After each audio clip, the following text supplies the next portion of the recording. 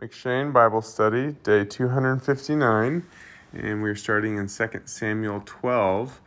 And so, we remember in the last chapter, David did his great sin with Bathsheba. And so in this chapter, Nathan comes to rebuke him. He tells him a parable of he doesn't know it's a parable. He thinks it's a true story of a man who has one little sheep that he loves dearly, and another rich man who had lots of sheep who came and slaughtered the poor man's sheep. And David said, he should be killed, and he should have to pay back far more than he did. And Nathan says, you're that man. You're rich and blessed. I've given you everything, and I would give you everything more. But you took the one thing that this other man loved. And so he says, I'm not going to kill you the way you said the other man deserved to die, but the consequences will be severe. And they are severe, right? It says the sword's never going to leave your house. You're always What does that mean? It means you're always going to be in battle your whole life. Okay. You never get to. If you look at Solomon's life, as you'll learn, he was never really in battle. He had peace, and some of that wasn't good because he was constantly making. He was marrying outside to women who brought him away from the Lord, but he had a life of peace, right? And David had a life of war, right? And so he says, the sword's never going to leave your house. And he says, your wives, just as you took his wife, I'm going to take your wives. And he says, and this child that you have is going to die. These are some severe consequences, right? Does God want David to have consequences?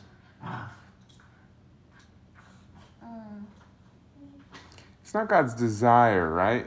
However, would you let mommy in? However, it's just he stepped outside of the grace of the Lord. You see that? I think you mentioned the other day that to whom much is given, much is expected. Yeah. Well, David's expected not to commit this great sin, and there's huge consequences. He opened him up, exposed himself to the enemy for doing this. But then what was your question? Why did Solomon come from Bathsheba? Yeah, it's a great question. And so I can't say for sure, but my thinking is along this line, Solomon came from Bathsheba because even though David had committed this great sin, he repented. He was a man after God's own heart. God loved him. And so he redeemed the relationship with Bathsheba. He still had to face all the consequences for stepping outside of the grace of the Lord, right? There's no getting around that, and he did the rest of his life. But God still loved him and redeemed, because now she's his wife, right? So God redeemed that and gave her, we can look at what David did and everything, but Bathsheba had this happen to her, right? Well, he gave Bathsheba the new king, right? Because, we don't know what Bathsheba was thinking at the time, but as far as we know, Bathsheba was perfectly righteous in all that she did, although I would think telling her husband what happened, I don't know. But anyways, I see it as the Lord redeeming this. He still had to face the consequences, but he repented, and the Lord redeemed this. And so then they go, and Joab, I'm always surprised that David carried such a grudge against Joab, because Joab was a faithful general. But he did disobey David the one time. But in this case, he says, look, we're finally going to take Rabbah, and it's going to be a great victory, and you need to come lead the army so that I don't get the credit for it that you did. Remember how David got the credit for Saul's victories?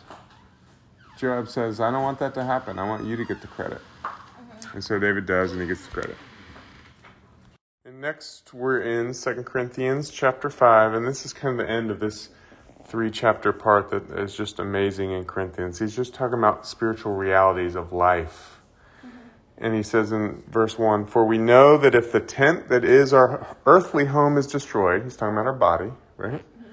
We have a building from God, a house not made with hands. In other words, he's saying, I'm not worried about what happens to my body. My life is not stuck in my body. Right now, that's how I'm experiencing it. But I have come into eternal life that happens to exist in this body right now. So if this body is destroyed, all the better for me, because now my life is not trapped in it. Do you see that? So God will give me a better eternal body than this. I'm just here right now for a little while, right? It says, a house not made with hands, eternal in the heavens. For in this tent we groan, longing to put on our heavenly dwelling. He's like, this body has problems, right? That body will not have any problems. Right? He says, this is just the reality. He goes on and on about that, and it's beautiful, but I won't talk about it all. But he's just saying, he's trying to explain that life is more than what we sense with our eyes, our ears, our nose, our hands touch. It's like it's more than that. Going down to 16. From now on, therefore, we regard no one according to the flesh. So he says, when we meet people, we don't see them as everyone else sees people. We see them as perfectly made containers for the glory of God in a unique way. God desires to have every single person choose him. And everyone still has the chance until they die to choose him. And so whether it's someone who hasn't chosen him yet, well, we regard him as someone that hopefully will, and maybe we can help in that. But we're always looking, what is God doing in this one's life? Right? He is made as a perfect creation meant to hold the glory of God in a unique way that no one else can. That's what he or she was made for, right? And so we regard an unbeliever as that. Some people call it a pre-Christian. Someone who's not yet a Christian yet, but by God, hopefully they will be, right? And who knows? I mean, the Lord's going to shake things up so that many that think of themselves as Christians will fall away. And many who don't know the Lord will come begging to know the Lord. And so these things will be shaken up. So are we going to be stuck in what they say with their mouth? Or are we going to view people as the Lord views them? Because the Lord knows how it's all going to work, right? Also, if we see someone who's come to the Lord, but maybe we still see signs of their old life in them. Well, that's not how the Lord sees them anymore. Why are we judging them by certain things? Okay? We judge them by, are they seeking the Lord? Are they hungry to grow in the Lord? That's a better way to see them than what are they struggling with currently. Right? We can always look down on other people when they struggle with things that we don't struggle for. But we're very sympathetic for ourselves in the areas that we struggle. That's the flesh. That's the enemy. Does that make sense? He says we no longer regard people according to these such things. Even though we once regarded Christ according to the flesh, we regard him thus no longer. He said we used to just think of Christ as a regular man. But now we see he had the Spirit of God in him. He was God's representation on earth. Right? Therefore, if anyone is in Christ, he is a new creation. The old has passed away. Behold, the new has come. When we accept Christ, we become something new. Right? It's a powerful reality. It needs to be so real to us. It's more real than anything else we experience. Not just something we think, oh, yeah, I learned that in Bible study once. I'm a new creation. I'm born again. No, we need to be that every day. Right? And we need to understand that others are made for that. 19. That is, in Christ, God was reconciling the world to himself, not counting their trespasses against them and entrusting to us the message of reconciliation. So God, it's kind of like we were just talking about with Bathsheba and David. God said, David, these consequences are going to come upon you because what you did was horrific. However, you've repented and I'm going to redeem you. Right? And your son from Bathsheba will be the new king. Right? God wants to redeem us all. He wants to reconcile us all. He sent Jesus to be that reconciliation. And us to bring the news and the way of that life, that reconciled life. Make sense? Therefore, we are ambassadors for Christ. So you're asking what an ambassador was. I explained that before the recording. So we are the representative of God's kingdom, of eternal life with God in this fallen world. We represent God to those we are near. You see that? It means we're not of this world. An ambassador, if you're the ambassador in Paris and you represent America, do you know the embassy where the ambassador is and all the people that work for him? It's called an embassy. Okay. That's considered American soil wherever it is in Paris. There's one in Paris somewhere. That's considered American soil even though it's in France. Okay? Same with the French embassy in America. Our government is not allowed to go in the French embassy. That's why sometimes people who commit crimes or are accused of committing crimes in a foreign country, they get to the embassy quick because that government cannot go into that embassy. Because if it's in Paris and it's American embassy, that's American soil. French government, you're not allowed in there.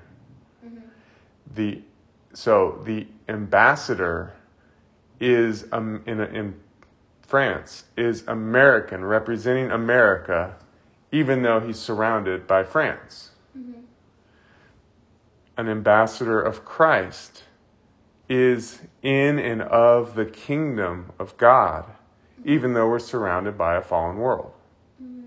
That's the reality Paul understood and lived. That's the reality that we need to come into, right? So much of this is not theology. It's not thinking, oh yeah, that's a fine philosophy. No, it's a way of living. And it's a combination of us seeking the Lord and the Lord blessing us with his grace so that we can live in it. Okay? Therefore, we are ambassadors for Christ, God making his appeal through us. We implore you on behalf of Christ, be reconciled to God. For our sake, he made him to be sin who knew no sin, so that in him we might become the righteousness of God. All of our sin, every shortcoming that we have, it was put on Jesus on the cross so that we can be reconciled to be a perfect Son of God and stand in Christ's righteousness before the Father and before the world as the representative of the Father. You see that? Does that make sense? All right. We are running very short on time, and I'm going to keep Ezekiel 19 pretty short. God gives Ezekiel a picture of Israel originally being a lion, right? Or Judah specifically. But he says her cub, which if you think about the son, should be a son of God, right? But he says your princes at first started out well, but then you've turned to the world, Egypt, right? And he said now the world has consumed you. Okay? This again, we talk about this picture with the church often, but again, it's more of the same, turning to Babylon. And so I'm going to move on from there. This chapter's a lament. And we're finishing in John 20. And so we see, Jesus is raised, and John was there, and he explains Mary came first, and she came and got Peter and I, and we came, and then we left, and then we saw that he wasn't there, but Mary stayed around weeping, and Jesus says to her, woman, why are you weeping? Who are you seeking? And she thought he was the gardener. So what does that tell us? He had a renewed body, right? Isaiah tells us that he was not a good-looking man. There's nothing to look at. But there are multiple people that have had these experiences with the Lord, and they say like that he looks like that painting or that print that Mr. Van did for us on our wall. He had that painting done based on. There's this Russian-American little girl prodigy. She was making incredible paintings when she was like younger than Callum. And said that his visions from the Lord. And then there was some young boy who had died, came back, and his dad showed him like hundreds of pictures, thousands of like possible Jesus. He's always like, no, no, no. And then he saw this picture from this Russian girl. And he says, yeah, that's him. So I don't know, maybe that's kind of what his redeemed, renewed, eternal body looks like. Of course, we know when people go up and see him in the heavenlies, typically in the Bible, they're seeing him as like light and fire and crystal and, so I don't know. But what we do know is Mary didn't recognize him, right? And on the road to Emmaus, they didn't recognize him, right? And at Galilee, they didn't recognize him, although they were farther off, until they became spiritually aware of who he was. You see? I just brought that up because we were just talking about that. 17, do not cling to me, for I have not yet ascended to the Father, but go to my brothers and say to them, I am ascending to my Father and your Father, to my God and your God. He's saying, look, God has positioned you to be mature sons of God, to represent him in the earth. We just use the word ambassador. Okay, that's another way of looking at it. As one, not every Christian is a mature son of God or an ambassador. We have to, we're children of God. We're in some ways, we represent, if you go to a foreign country, and you're a Texan in a foreign country, you tell people, they ask where you're from, you say, I'm from Texas. Well, okay, you're from Texas. But you're not the ambassador, right? I mean, you kind of represent Texas or America, right? But you're not the official ambassador, right? Well, it's the same thing. We become a child of God, but it's only when we are transformed and made a mature son of God by the Lord that we take on this position. That's Jesus is saying them, my Father. This was a unique way that he talked about God. But he's saying he's not just my Father. He's your Father now, which is, we saw that a few chapters back in the Last Supper, right? He was explaining this to them. Look, you're going to be God's son that represents his business in the world, that represents his grace, his will, his love. It's yours, my Father and your Father. We're brothers, right? Hebrews says, first among many brothers, right? Okay.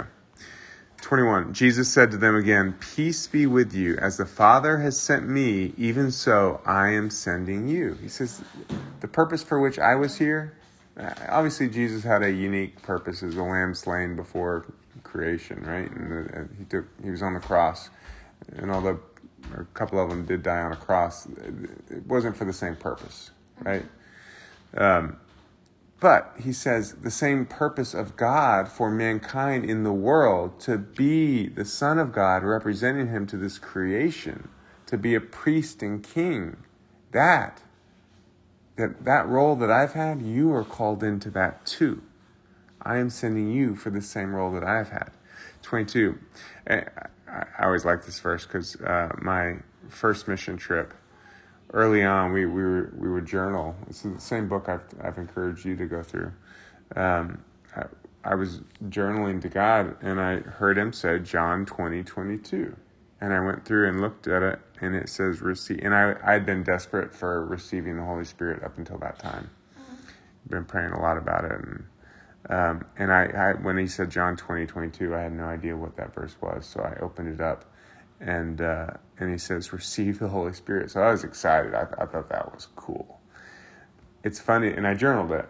And then the mission trip went on to be the most amazing experience of my life. And it was only later when I blogged all this that I went back and read the journal.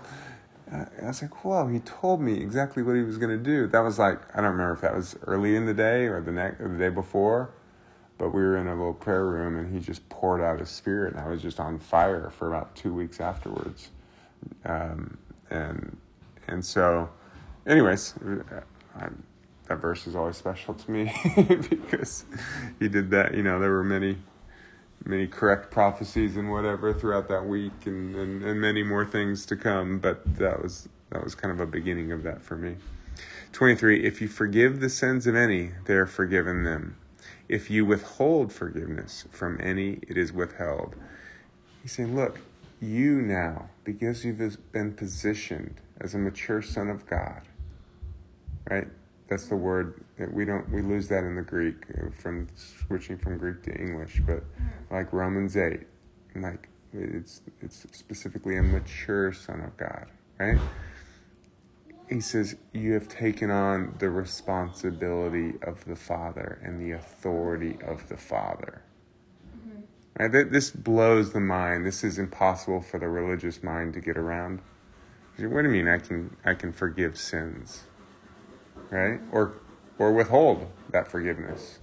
That's a crazy thing, right? This is the life God is calling us to. We have to seek him for it, to step in it and walk in it. And we do not have this just because we say we have it. We have it because we live the life and God grants that authority. You see it? There's a progression into these things. Okay. All right. I don't have anything else. Do you have anything else? No. All right. Well, God bless you. God bless you.